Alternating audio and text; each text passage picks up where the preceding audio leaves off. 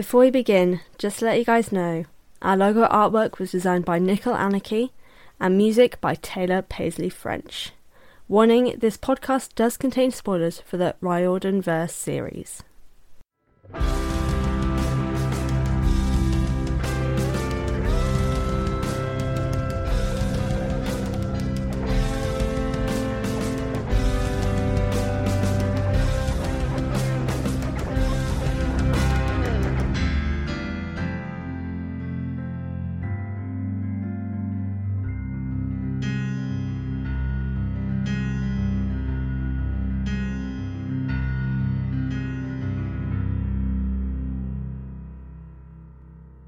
Hello everyone and welcome to the Best Damn Camp, a Riordanverse read-along and analysis podcast that sets out to read all the books by Rick Riordan in timeline order. I'm your host Fran and welcome to the show. Today, however, I am not alone as I have a very special guest who you all should know by now if you are a fan of YouTube and Percy Jackson, because I am pleased to welcome Celia from the Unclaimed Demigod YouTube channel. Thank you so much for coming on the podcast. It is an absolute pleasure. Oh my God, thank you so much for inviting me and for that lovely introduction. I am super flattered. I'm so excited to be here today. Literally, I'm going to say, I mentioned your name, like your YouTube name to someone. It's like, oh, you know, I've got them coming on the podcast. And like, you've got them coming on your podcast? I'm like, yeah, I do. Really? Oh my God. Listen, so it's particularly your rewriting Heroes of Olympus series that they mentioned. And I was like, yeah, that was the one. That was the one that sold it for me, that got me obsessed. Okay, yeah. I feel like a lot of people know me from that, those 3 videos that I did, and I'm so glad because I have a lot of strong feelings towards the Heroes of Olympus, so those are some of my favorite videos that I've done of all time, so I'm so glad people know me because of that. Definitely, they are very good videos, which is why I was like, I know I need to have you, especially for The Lost Hero, which is, you know, yeah. So I was like, I know I have to have you on. I'll probably have to have you come back on in future as well for some of the other books as well, because there's lots of thoughts, lots of feelings. And I was like, you are the expert for, like, in a sense, with this for Heroes of Olympus. On roasting Heroes of Olympus. Oh yeah, it's the best thing to do. Yeah. Oh my God, literally. I feel bad because I'm like, I love these series. Like, I've got a bunch of tattoos to do with the series. But they are really good to roast, because there are some things where you just like, what was this decision, Rick Riordan? I feel like when people watch my videos for the first time, they get the feeling that I hate the Heroes of Olympus, and that is so not true. It has such a special place in my heart because it changed my life as a reader, and it obviously, thanks to that, I created my YouTube channel. Exactly. So I owe it a lot and I love it, but at the same time, I'm completely aware that it's by no means perfect, and I love roasting it. So yeah. I think that's the whole thing. Like, it shows, if anything, your level of care for the series, that you can pick it apart and still enjoy the books all the same. It's not like you pick them apart and then you just never read them again. Like, you still do so because you enjoy the series. I mean, if I didn't care for it, or if I just hated it, then I wouldn't talk about it as much, you know? Like, I would just be like, this is not a good book, and that's it. I wouldn't create a whole YouTube channel around the series, you know? Exactly. I think that's one thing people just like, oh, it must just be like, I know there's some people that create channels specifically just to kind of dunk on certain things, but like, it's usually multiple things, not just like one particular topic, but like, it's not just negativity. And I feel like that's a thing that people don't understand. Like, critiques doesn't equal hate, which I feel like so many people, and sometimes especially in the Percy Jackson fandom, they don't understand that that's a situation. Which is why I enjoy podcasts like a lot more, because like there's less chance of, like, you know, when you get like those messages, like those comments on YouTube and you're like, did did you not understand the point of this video? Like, that's not what I was saying. And just like the rage. So you don't get that as much with podcasting, which is why I was like, you know what? I think you will enjoy this, because there is no chance of getting any kind of like hateful message. Well, you won't. I will. If they want to email in, they'll direct it to me. God. I say this to everyone who's come on at some point. We're like, you know what? If you have really bad opinions, or like if you really hate something, don't worry. They won't come to you. They'll come to me. Okay. But in a funny way, I find any kind of message where they're just like, you know what, I really hate your opinion about this, and I'm like, thank you, I appreciate this. Like, it's a compliment to me that you took the time to tell me that you think I'm an idiot. Well, that's a good way to take it. Yeah. That's what therapy's for. Yeah, it helps you through it. That's what all podcasters and YouTubers should be doing, dealing with possible hate messages by going to therapy and finding constructive ways to deal with it. Honestly, I should do that, because some Therapy's of the messages good. I get, it's like, oh my god, I can't. Percy Jackson fandom. Ships.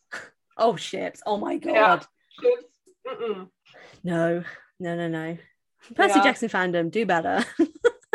Yeah, exactly. Please, we are begging. But like, I won't get on my knees because I'm not that desperate to say please be nice, but like, but try. That'd be great. Just like respect other people's opinions. Maybe just like a new idea, just throwing that out there. Maybe you'll learn something. Maybe you won't. Fran, get your head together. You're going off on a tangent now.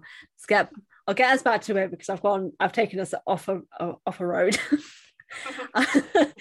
So obviously, for everyone who is tuning in, you know what is up. We are continuing today with the timeline journey with the Lost Hero story break, A Change of Power, and Bunker 9, which is from pages 519 to 538. One of the shortest sections in the entire Lost Hero of this specific story break, and I'm very grateful. It means less to read of this book. But today, the things that we are going to be focusing on are demigod relationships, plot reveals, and just generally what we thought of this section.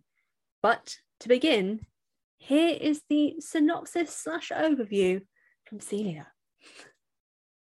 Well, I was listening before I give the synopsis to you give the synopsis for other parts of this book, and I was like, the thing I wrote down is so lame compared to how you do the synopsis, because you sound so cool, like someone who's truly selling the book. And I was like, you're just like, yeah, the trio just gets transported back to camp.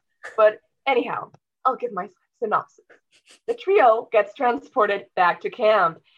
They turn up in the dining hall during dinner, and then they just give a recap of their whole adventure.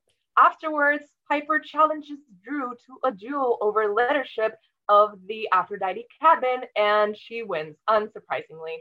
Then she goes and has a little heart-to-heart with her father, and then she goes and has another heart-to-heart with Jason in the basketball field.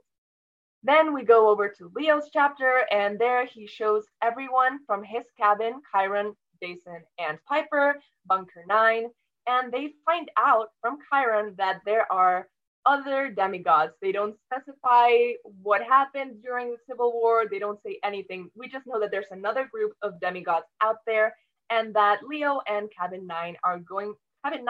and Hephaestus' cabin are going to be building the Argo 2, named after, obviously, Jason's ship. And that is pretty much all that happens. Yeah, it really, not a lot happens in this. I realize this is a very short section where it's just kind of like, Piper's new leader, Leo brings people to Bunker. The trio are part of the 7. That's it. Yeah. Nothing else. Which is kind of disappointing. But also at the same time, I'm kind of like, I've been expecting this for a long while. Like, I swear every section, I'm just like, it feels like nothing's happened.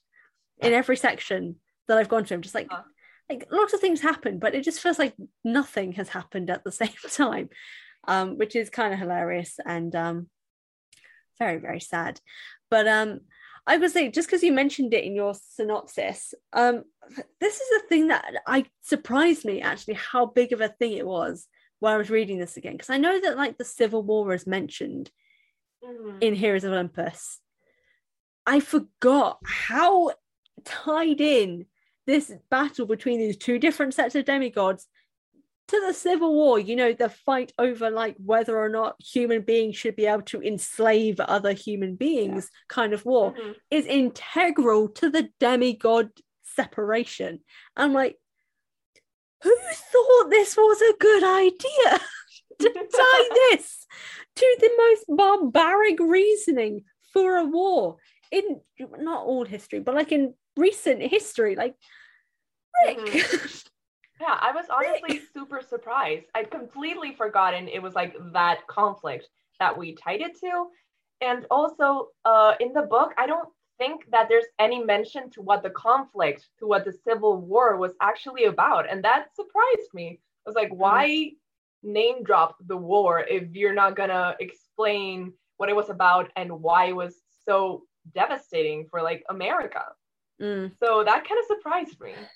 Yeah, that took me back, because I knew that it happened, because I know there's references like people make of like, wow, and yeah, I talk spoilers here, so it's fine.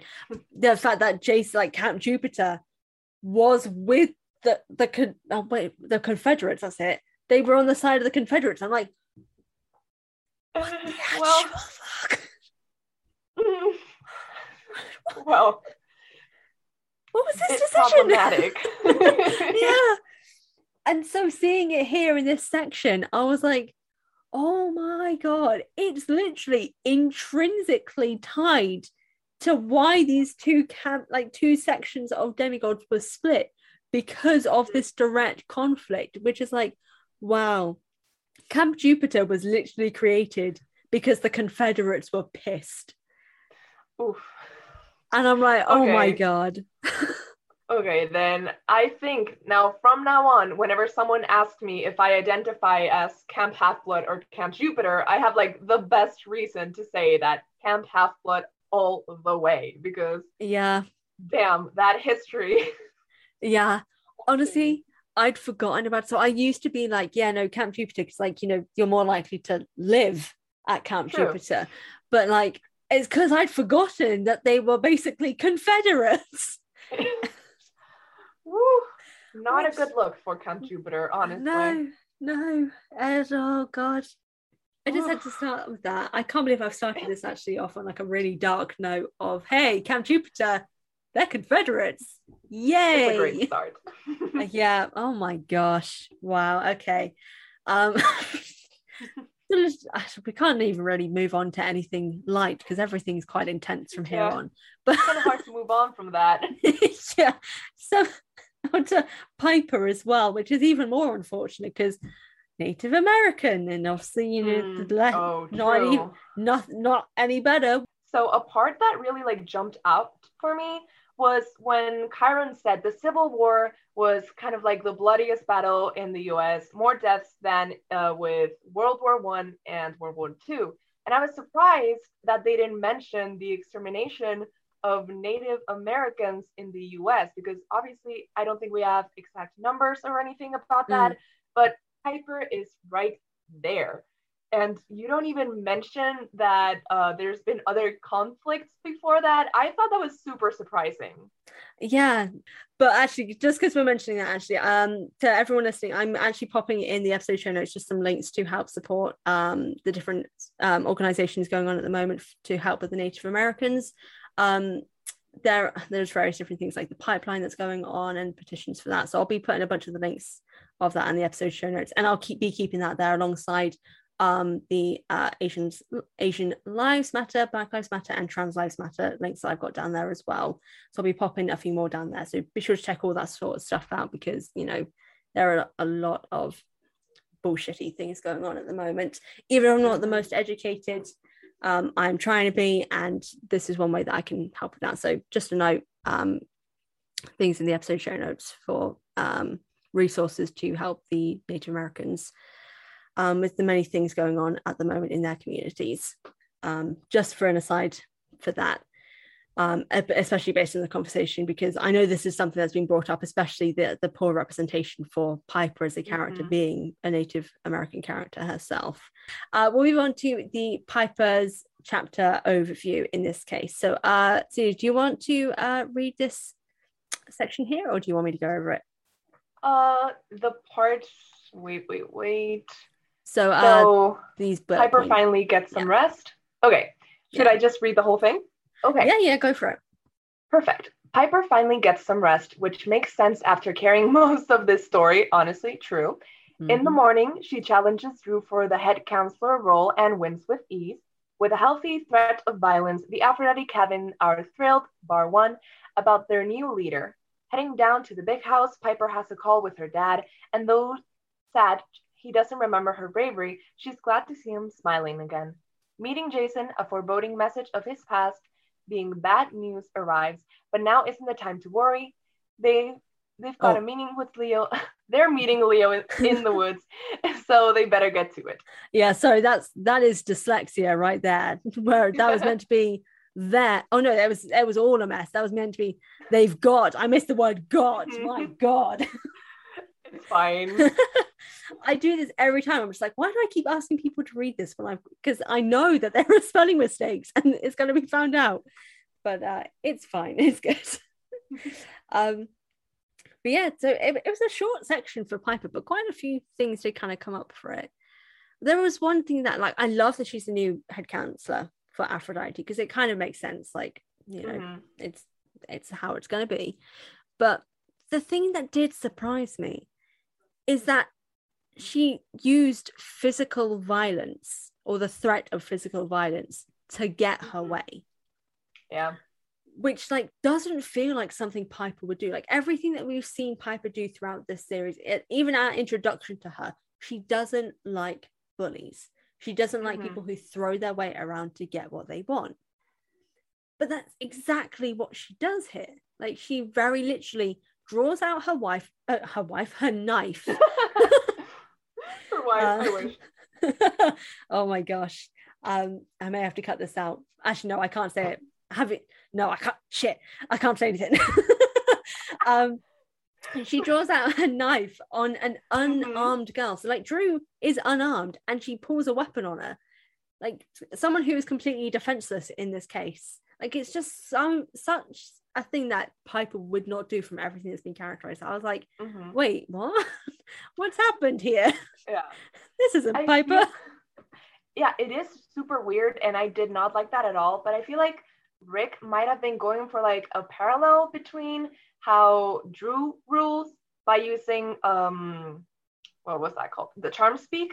And then you're like, oh, well, Piper does it because she's been on a quest and she's, like, trained, and now she's like a real demigod because she can fight as well, because it's like a stereotype that Aphrodite kids don't fight and they don't do anything useful.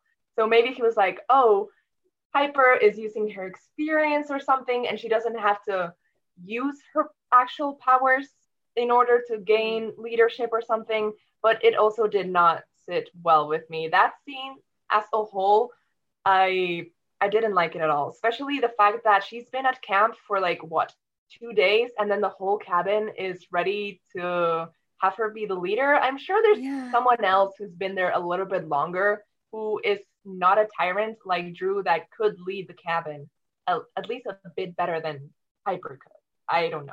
Yeah, I mean, especially based on the fact that, like, she is later named to be one of the seven. She's not going to be there for most of the time of being a leader of the Aphrodite cabin. So I don't get why she wants to be. Because, like, literally throughout, she's been, like, ragging on how awful it is to be a child of Aphrodite because Aphrodite's useless. Like, there's nothing useful I can do because I'm a child of Aphrodite. And then suddenly, she's waking up, she's happy, she's chill. I'm going to be the head of Aphrodite, knife to your throat. Like, exactly. Where did this come from? Like, where was this energy? Makes no sense. Yeah, and then she's basically the head counselor for, like, 7 months. She leaves. How much into spoilers can we get? Oh, we can go as far as, like, literally go for it. Okay, so Trials of Apollo as well? Yeah, literally. I've spoiled so many things. It's all good. So in Trials of Apollo, she's not even at camp anymore. She just goes, where are they? California, I think? And then she stays there. So from that, we can easily guess that she was only head counselor for those 7 months. And in my opinion, I think that she just wanted to be head counselor so she could be on the same level as Jason, because Jason, obviously being the only child of Jupiter slash Zeus at camp, he would be made head counselor. So she just wanted them to be like on an equal position. Yeah, and especially considering like after that happened, she goes to see Jason immediately afterwards. Well, no, she goes to see her dad, and then she has that moment with Jason. Yeah, and focuses on her looks. And this is the thing. So I think it was on the podcast Seaweed Brain mentioned that like every introduction or every meeting with a character they are solely introduced based off of their looks more than anything else. Like there's no real kind of focus on their personality, how they act, their body language. It's just what they look like a point for point description of what they look like instead of who they are as a person. I know that's like a writing thing, like it is useful to describe what someone looks like, but like that's not the only way to introduce a character. And yeah, it was disappointing, and it kind of ties into like what happens in this chapter as well, of like she threatens Drew to go nowhere near Jason. I'm like, girl, you aren't even a couple. Yeah, like I hated that line when she turned around and then said that. I was like, why did Rick feel the need to add this? It's so unnecessary. And I hated it. It felt so possessive over Jason. Yes, I did not like that at all. Piper's obsession with Jason in this book mostly, I feel like, but in the other books, that's my least favorite part of her character. Yeah, it's something that's really disappointing about her character, because like her whole introduction was to be a different kind of Aphrodite child, and yet as the series progresses, she becomes exactly that kind of Aphrodite child by focusing solely on her romantic interest and that alone. And it's really disappointing, because like you look at other characters, like Emily Hazel has her moments of like she's not the most well developed character, but like Annabeth is technically the only well developed female character, maybe Raina as well, from like the bits we get in here and in Trials of Apollo as well, although some issues with Trials of Apollo, but there aren't much development of the female characters in this series. I feel like this is just another moment of like Rick kind of not really knowing what to do with his female characters. Like I would have been fine with her randomly threatening Drew if she then didn't immediately afterwards threaten her again with more like violent language about Jason in this possessive, jealous way over someone who isn't actually her boyfriend, over someone she doesn't actually know, because she doesn't know who he really is. She has all fake memories, and yet she's saying, yeah, these memories are true. And I'm like, babe, no.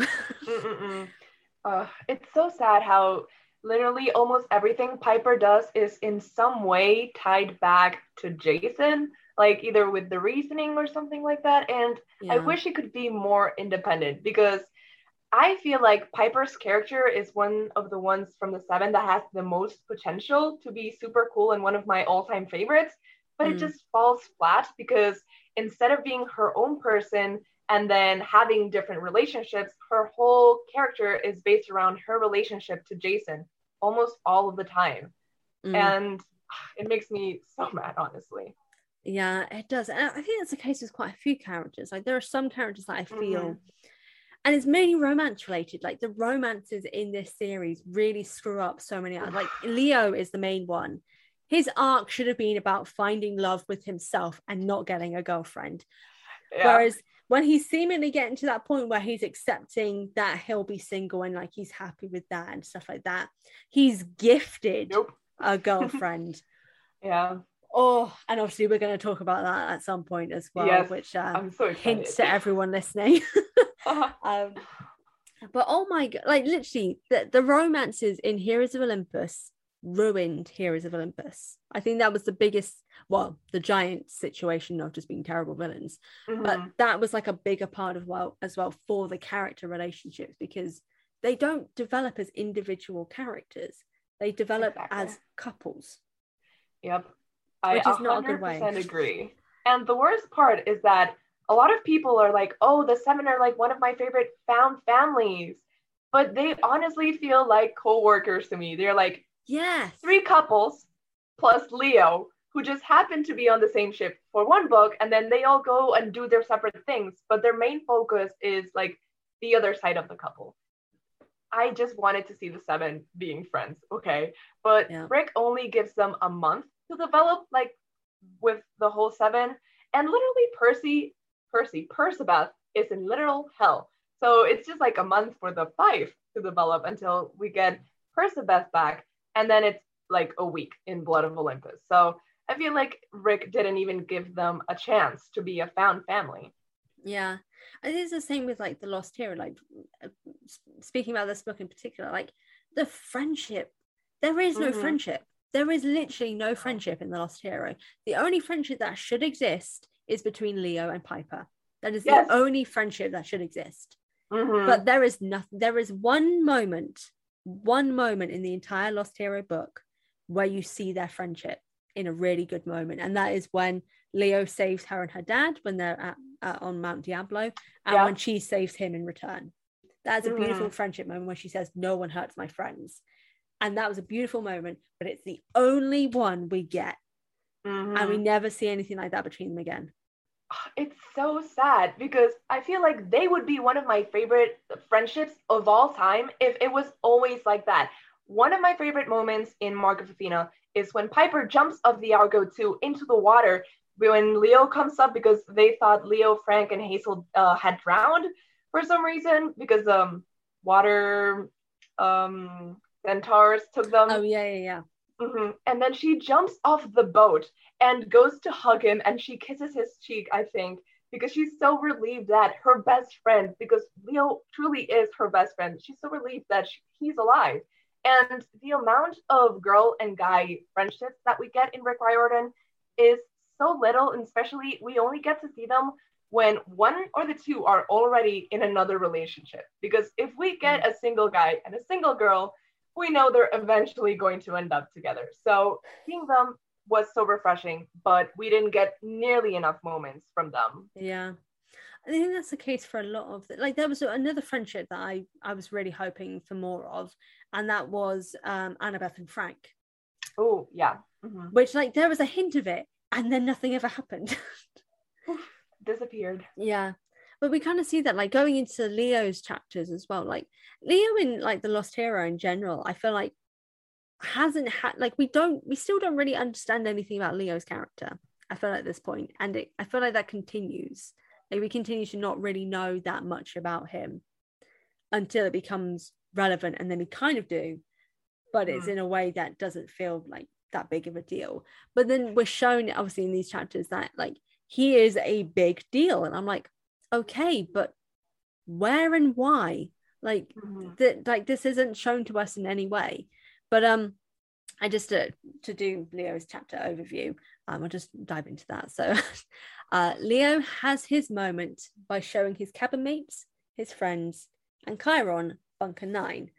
Of course, like Chiron does, the excitement fades quickly as the terrible history of this place is loosely revealed. But Leo won't take the negativity because this place called him. His drawing as a child is the schematics of the ship that is there on the wall, and the image of Festus is on it. This was meant to be. The great prophecy has begun, and Jason, Piper, and Leo are 3 of the 7. And like this was a really interesting chapter, admittedly, because there is quite a few things that we get, like a history lesson, a terrible history lesson, but a history lesson. We learn that there is like another section of demigods that are separated from these lot here, and that like the great prophecy has like officially started. Although do we get hints of that at the start? I feel like we get hints of that at the start, so like it also kind of feels a little bit repetitive, because I think they mentioned that when Rachel is at the campfire, like near the start of the book when they arrive at Camp Half-Blood, where like Jason does his reciting it in Latin sort of situation. But it's an interesting thing to have this. But I do have a question for you about this, because this is something that I realized when I was reading this. and we'll kind of go into it a little bit later, but maybe just talk about it here. I can't tell what the signs are for Piper being part of the seven, because like Jason we kind of half get, because he clearly doesn't belong. There's obviously hints. We get told the information in the next section as well that he is from this other camp, so that is where he's connected. He's the exchange. Leo obviously literally created the design of the ship and created Festus and stuff like that, but there is nothing about Piper that gives us this information that, yeah, she's clearly part of the seven. Like, I can't see like where they're getting that from, where they're assuming she's part of it. So I'm wondering if that was the same for you. Yeah, probably, because especially Jason and Leo, more than anyone else in the seven, they're kind of even mentioned in the main prophecy, to storm or fire, the world must fall. So those two, even if they didn't add anything else, they had to be there just for that.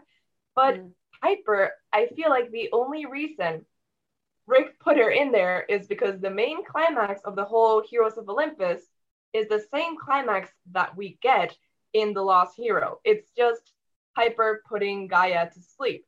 So because it's going to be a repeat, that's why we need her there. But you're right, there's absolutely no sign besides her being in that main first quest that she should go there. So I feel like she just like added herself into the equation, kind of like Annabeth did. Well, no, never mind, because Annabeth did have her solo quest, even though most people didn't know at the beginning. But that's true. Piper did just put herself into the equation because she wanted to be part of the story, I'm guessing. Yeah, and I remember being like reading it now. It's like, I get Leo and I get Jason. Where has Chiron got the idea that clearly Piper is part of the seven? Like where has he decided this information? Like, there is nothing about like she did really well on the quest. Doesn't mean she's part of the prophecy of seven. Like there's like, I feel like that this is the whole thing. It feels like there was a missing section of like a hint of like her being important. Like, you know what we get in God, what one is it? Maybe, I think it's maybe House of Hades, where she brings Festus to life. Yeah. I feel like if we'd got on that moment in Bunker 9, where like she says something to Festus and he just kind of, his eyes light up and they kind of see that there's a connection there. Not necessarily that she actually makes him sentient like she does later on, but some kind of connection to show her power and her connection to the ship. I think like, even a small thing like that, I feel like would have given a good hint, but it's definitely kind of like, but where has this information come from? Yeah. I see no signs of this. I feel like obviously as readers, we knew it was going to happen because she's in the main quest in the first book. But just because you help out in the first quest of many doesn't mean you're going to be part of a big prophecy. Like, we literally see that throughout the whole Percy Jackson and the Olympian series. It's not just Percy. It's also Annabeth, Rover, even Talia, Nico at some points. So just because they were there and they were helping and they did help with these like smaller overall quests, didn't mean that they were going to affect the overall prophecy at the end. So just because Piper was selected very clearly for that one prophecy doesn't necessarily mean that she is going to be one of the seven. So I agree. As a reader, we obviously know that we're introduced to this trio, so they're going to be part of the seven. But realistically, in the world, there have been absolutely zero signs that she should be part of the seven.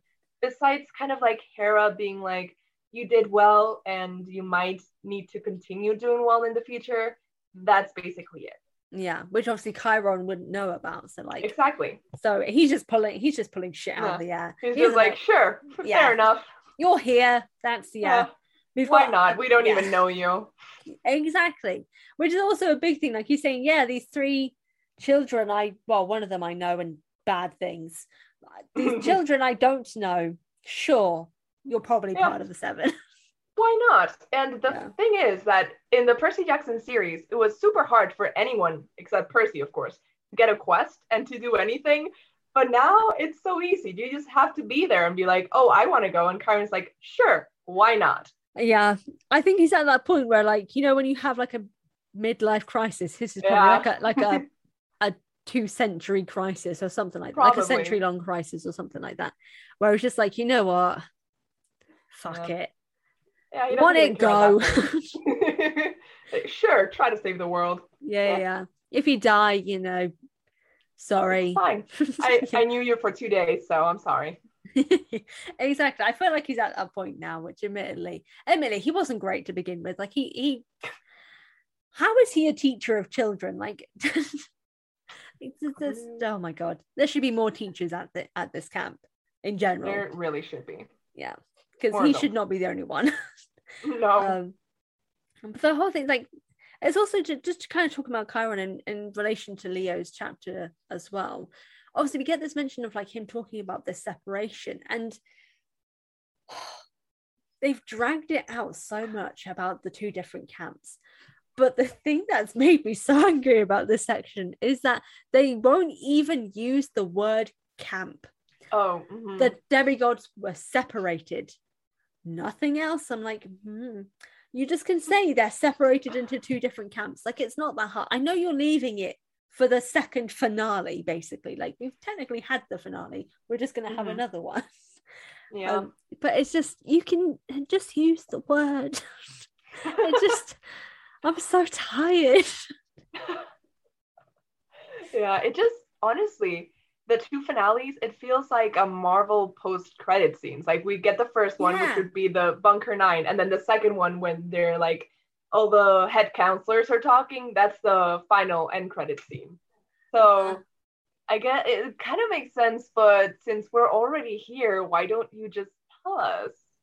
Yeah, like, I don't get why they didn't end it in this section here, like where it's all in Bunker 9, or like, or just even keep it in the same chapter. I don't know, just like instead of actually have it just that, like, when they're in Bunker 9 and they're seeing this whole history and Chiron's just like, oh, I'm gonna have to bring you all together to tell you this story, and he gives a history lesson. So what, they're at the big house and they have all the head counselors and he tells them this story, which leads to the announcement of these three being part of the seven. Also make reference somehow to like how Annabeth must be important as well, because like she just randomly turns up in Mark of Athena, and I'm like, when did they say she was part of the seven? I mean, knowing Annabeth, even if she hadn't had to do that side quest by herself, she probably would have like put herself in there. She's like, I'm going to get Percy, and obviously I'm saving the world again. She's kind of a pro at it by this point. So that honestly doesn't seem too out of character for her. It does kind of seem out of character for like everyone else to just not even mention who the other demigods are going to be. Yeah. But that is true. Yeah. Oh, just have them all there together. So you get the announcement of the seven and the announcement of Camp Jupiter all at once. So we're not, because the whole thing is like, we have, where is my book? It's downstairs. Bollocks. We have like three, I think either 2 or 3 chapters left to get to that point, or something like that, I think. Let me check. I have my book right here. Okay, so 538 is the last one. Then we have a Leo chapter, a Jason chapter, another Jason chapter, and that is all. So yeah, those 3 chapters. Yeah, and I'm like, why are they taking 3 chapters to say Camp Jupiter? Like, you just need to, you could have ended it here and kept us away from 600 pages. Like, what? I'm already tired. Just stop adding more on. I didn't remember this book was 600 pages. It's super long. It's longer than the finale. That just says a lot. Yeah, The Lost Hero is longer than The Blood of Olympus. The first book is longer than the finale. That's insane. Wow. Let's not even go ahead and go into Blood of Olympus, because we could stay here all day. Oh my god, I will have to bring you back on for the Blood of Olympus book. That's what, when you mentioned it earlier, I was like, I want to talk about that. Oh yeah. But I'll definitely get you on. Admittedly, because I'm doing it in timeline order. After The Lost Hero, I go into the Red Pyramid from the King Chronicles. Oh, right. Because they're taking place around the same time. True. And so it'll be probably, I've guessed, like, done like a guesstimate of when I'll get to Blood of Olympus, and it'll be about 4 years' time. I'm like, great. I mean, I don't know if I'm free, but I'll have to check my calendar. Oh god. Hopefully I'll still be doing YouTube. And if I'm not, just call me up and I'll do this podcast just for you, just to talk about this one book. Oh, sounds good. Oh my gosh. I did this whole count. I was like, so I figured that in 8 years, I'll probably have finished Trials of Apollo. Oh, right. Are you also doing Magnus? Yeah, so that's with Trials of Apollo and Magnus. So they kind of go in between. So it's like the first Trials book, first Magnus book, first, the second, and so on and so forth. And 8 years. Yeah, 8 years. And it's with the short stories as well. It's the short stories as well. So I think actually there's a short story before I do the King Chronicles book, actually. But yeah, so it's a long period of time. There is one. One with what was that table called? Oh yeah, oh god, I know the table. Yeah, I know the table. Something with a B? Yeah. Oh no. But that's obviously not it. What's the table? It's like funny name, like from Buford. Buford, yes, Buford. Yeah. Okay. I'm just looking at my thing. So actually, okay, I was wrong. So, the Red Pyramid book takes place before that short story. But the short story is in between the two Kane Chronicles books, which is interesting. Okay. So, oh my god, I've got so long until I get to Son of Neptune. I have a Kane Chronicles book, the short story, a Kane Chronicles book, a short story, then Son of Neptune. Quite a lot to talk about before we get to Percy. Damn. Yeah. Well. Yeah. All right. So I was still getting distracted.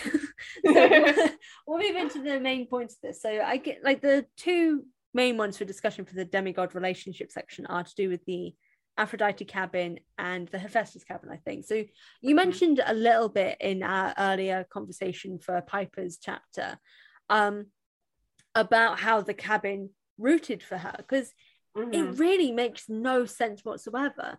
No. Like, she has been at Camp Half-Blood for a total of 2.5 days.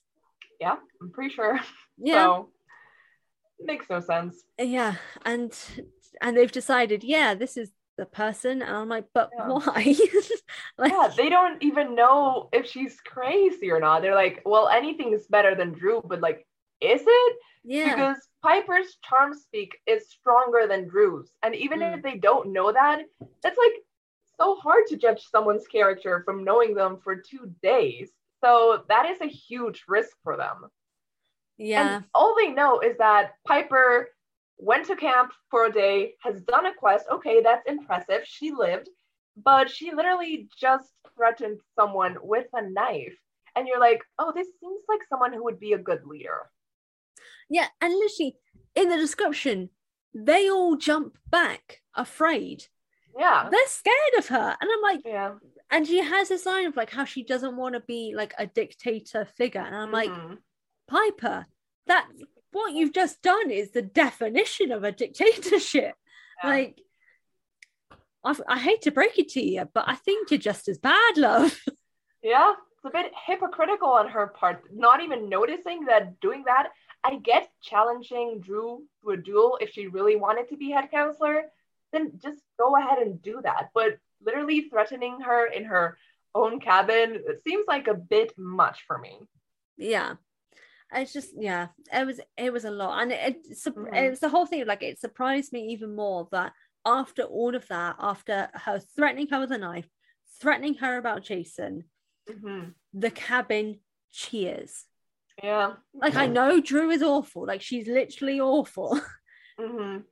But I don't think I'd be cheering about someone who's just threatened someone with physical violence to be my leader. They have zero loyalty. I don't get how they can change their minds so fast. If I was in Aphrodite cabin, I'd be like, sure, Drew is gone. That's good. But we don't want this other girl who none of us know leading us. And I read a couple of, in that chapter, it says that Piper helped them with the morning activities and she led them through it. It's like, how the hell does she know that? She's not been at camp ever. She's never done any kind of activity.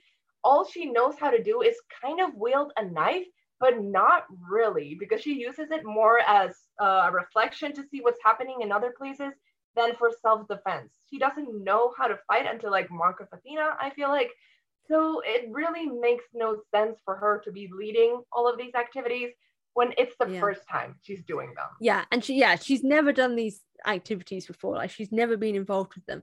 The whole thing was like, what surprised me was just like, I thought she would have like, I think what would have been a great thing for her to do is, I can't remember the guy's name. Is it Michael? Is that his name? The Aphrodite boy who's lovely. Oh, Michelle. Michelle, that's it. Michelle. Yeah, I think maybe Michelle, yeah. Who was one of the people who like gave her some clothes, and like the two who were really nice to her at the start. He seemed like a really lovely person. And I thought in my head was like, you know, would it be nice? She dethrones Drew and says, who else votes for Michelle to be cabin leader? Because everyone seems to like him. Like, he's really helpful. He helps clean up. Like, he's just a really nice person. Like, he accepted her immediately. He just seems like a really nice person, and is clearly older than Piper as well, has been there for quite a time, knows what's going on. I thought that was going to be like, when because she looked at them as well, like she gave them a look and smiled, and I was like, maybe no. No. Honestly, I never thought about that, but I think that would have been the perfect way to go about it. It truly would have been magnificent. But Rick, especially, okay, this is what I was thinking. Because every child of Athena, the stereotype is they're like a pretty girl who breaks hearts. So whenever you think of a child of Athena, you don't think of a dude. So having this one guy who is super nice, who's not your stereotypical child of Athena, and who doesn't seem like he would go around breaking hearts, you know, he's like a pretty good representation of what a child of Aphrodite should be, just like an actual nice person. Yeah. It would have been so cool to see that represented, because all we get is female children of Athena. So I feel like that would have been really cool to see. Yeah, no, I definitely agree. I was thinking that as well. Just like, it's like that image like we have at the start of like Leo's toxic masculinity when it comes to I can't remember the guy's name now. Is it Bruce? Was that his name? Or Butch? That was it. I think maybe. Oh yeah. Butch. So the irony, his son name, of Butch. Iris, Yeah, right? yeah, With yeah. the rainbow. The rainbow tattoo helps fly the Pegasi and stuff like that. And Leo makes this really snide comment about, oh yeah, really masculine and stuff like that. But he was an image, like he was a really buff guy who was connected to the rainbow goddess and was connected, like had a deep connection with the ability to control and work with Pegasi with ease. So it would have been a really interesting like flip on its head of having a son of Aphrodite be the head of the cabin and have Piper be the reason why it happened, because, you know, she realized, he's more competent. He actually knows what's going on. He's been here a lot longer than I have. I just want to help out because, you know, I have the capability to do so. Exactly. Also shows a lot of her personality. She is someone who is a negotiator. Like, she works to people's advantages. Like, it's how she kind of brought Leo and Jason down from like their situation where they nearly tried to kill each other, and she nearly brought them out of it through both her charm speak but also her ability to speak to what they were actually feeling. So it was just a missed opportunity. Damn. It truly was. And especially not only with Aphrodite, I feel like gods like Hephaestus and Ares, they're so like stereotypically masculine gods that all the children we get to see, except obviously Clarice, are mostly guys from those cabins. So it would be nice to see a mix, because all of the Ares guys and even Frank, they're guys, except the one exception, Clarice. And then Hephaestus, we get Beckendorf, we get the other guy who was head counselor before Leo was. And there is that one girl, but she is Nyssa. Not as important as Nyssa. I really liked her and I wanted to see more from her, but they never give her as much as like an important role. So do we really need like every child to be like a mirror copy of their parents? I don't get why it has to be that stereotypical. Yeah, I mean, I did a video about this on my channel of how Piper and Leo should have swapped godly parents. So Leo should have been a child of Aphrodite and Piper should have been a child of Hephaestus. Because not only do their personalities match with them, like Piper is a fixer. She's someone who wants to help fix situations. Leo loves love. And True. is someone who's like an awkward people person, but like would be an interesting portrayal of a child of Aphrodite who's really bad at romance, but really likes romance. But it'd be an interesting sort of situation. But I see what you mean. Like, other than Clarice, all the demigods of all the gods all match the same gender of their godly parent. Yeah, mostly. Yeah. Yeah, and I think most children of Demeter that we've seen are also girls, like the ones that are important. Most children of Apollo, we do get like kind of a couple of girls, but the most important ones have always been the guys. I feel like we've seen a couple of head counselors from Apollo cabin. They've all been dudes. Yeah. So. Yeah. It's interesting. I don't think I'd ever kind of fully realized that until me neither, honestly. Just oh my gosh.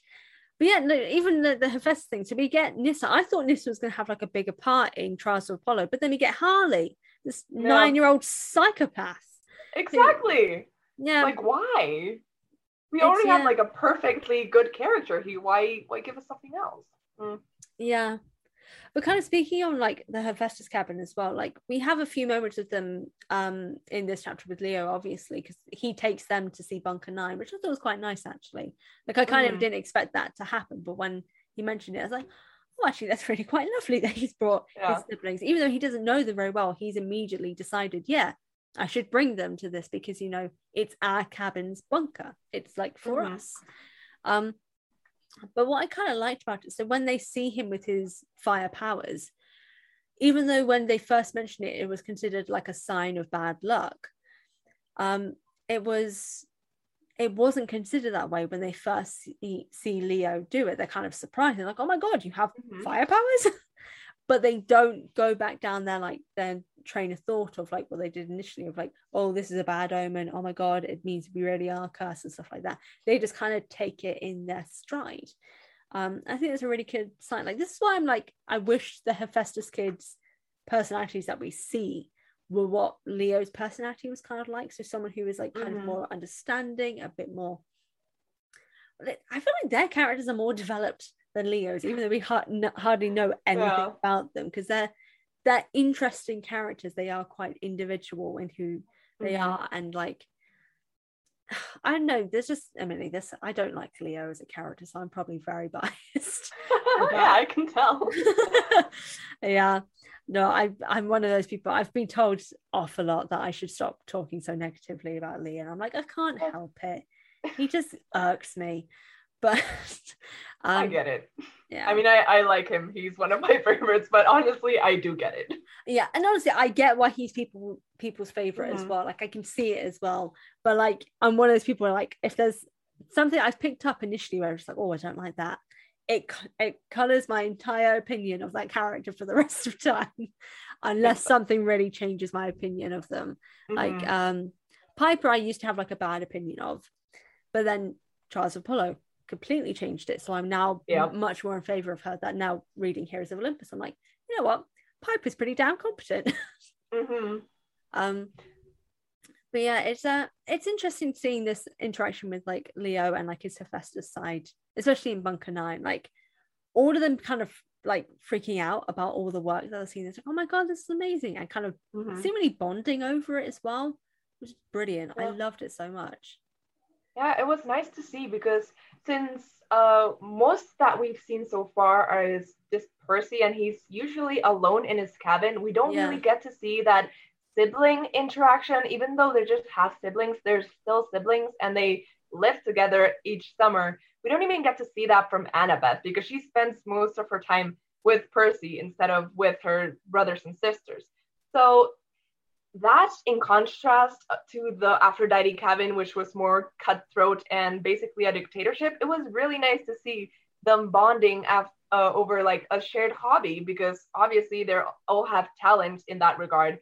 So that was really nice to see, and to see Leo being supported and having people geek over the same stuff that he geeks over, because Jason and Piper might be his best friends, but they don't get why he loves building stuff as much as he does. So it's always nice to have best friends, okay, but people who also share your interest, which I feel like Jason and Piper don't really. So that's really nice to see.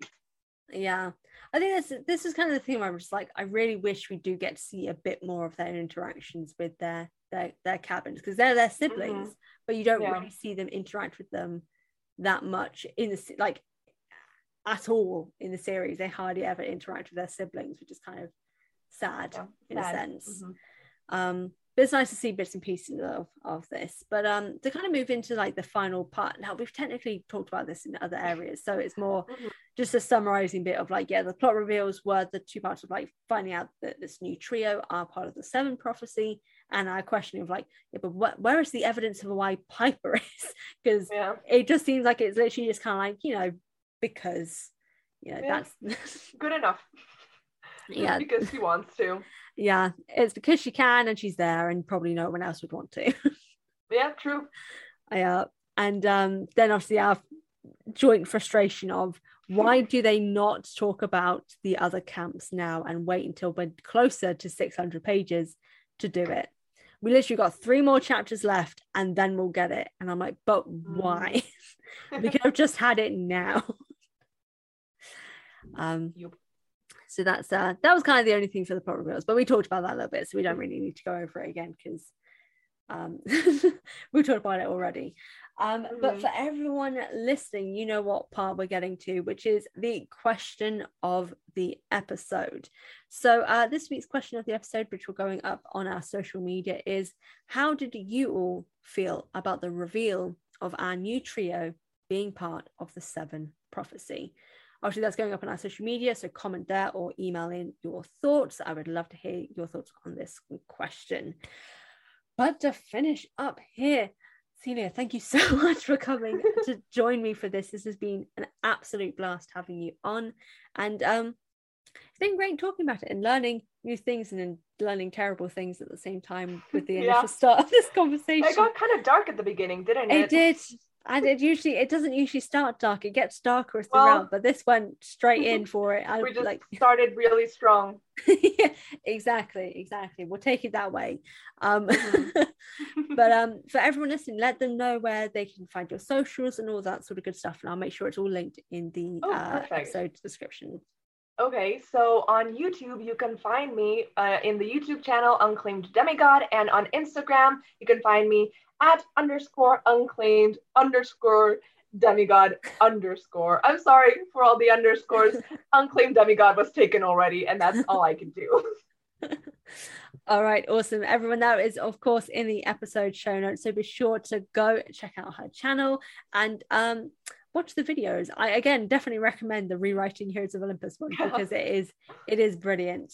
I did a few myself, but I watched yours and I was like, oh man, I should stop. Mine aren't that good now. No. I like the ideas you had with like the Leo and Piper godly parent change. That was a good one. Yeah, that one I was quite impressed with, although people they were not a fan. I was like, oh my god, I did not realize people would be so against this discussion. But you know, that's Percy Jackson fans for you. Yep. But yeah, of course, again, thank you so much for joining me. It's been an absolute pleasure. It's been great. Yeah, thank you so much for having me. And can I say that you have a really soothing reading voice? It was a joy to listen to you read. It was great. Oh, brilliant. Thank you. That's actually really lovely. But for everyone listening, again, thank you all for joining us for this story segment. Be sure to join me next Wednesday as I continue the Rawdonverse journey. To plug where you can find our podcasts, we are available on Spotify, Apple Podcasts, Audio Boom, Stitcher, Deezer, and basically wherever you listen to podcasts. In the meantime, between episodes, you can find the Best Damn Camp on various social media, at Best Damn Camp Pod on Instagram and Twitter. If you want to email me with your thoughts, you can email thebestdamncamp@hotmail.com or become a podcast patron over at patreon.com/ahealthydoseoffran, which is linked in the episode show notes for things like early access and other exclusive perks. Want more Percy Jackson content? Check me out on YouTube at A Healthy Dose of Fran, and of course, check out Unclaimed Demigod. And if you want to support my own writing, drop me a follow at A Dose of Fran on Instagram, Twitter, and TikTok, because my first novel is publishing next year. Exciting. Yeah. Again, thank you guys for tuning in. As always, that is an ice cream fan. Oh my God. That is so British. Literally, I heard it. I was like, "Ooh, ice cream!" Reminds me of my youth when I lived in England. Oh my God, such nostalgia. Oh yeah. Sorry guys, I got distracted by that. As always, I've been Fran, your very own hunter. I'll speak to you all next time. Bye. Bye.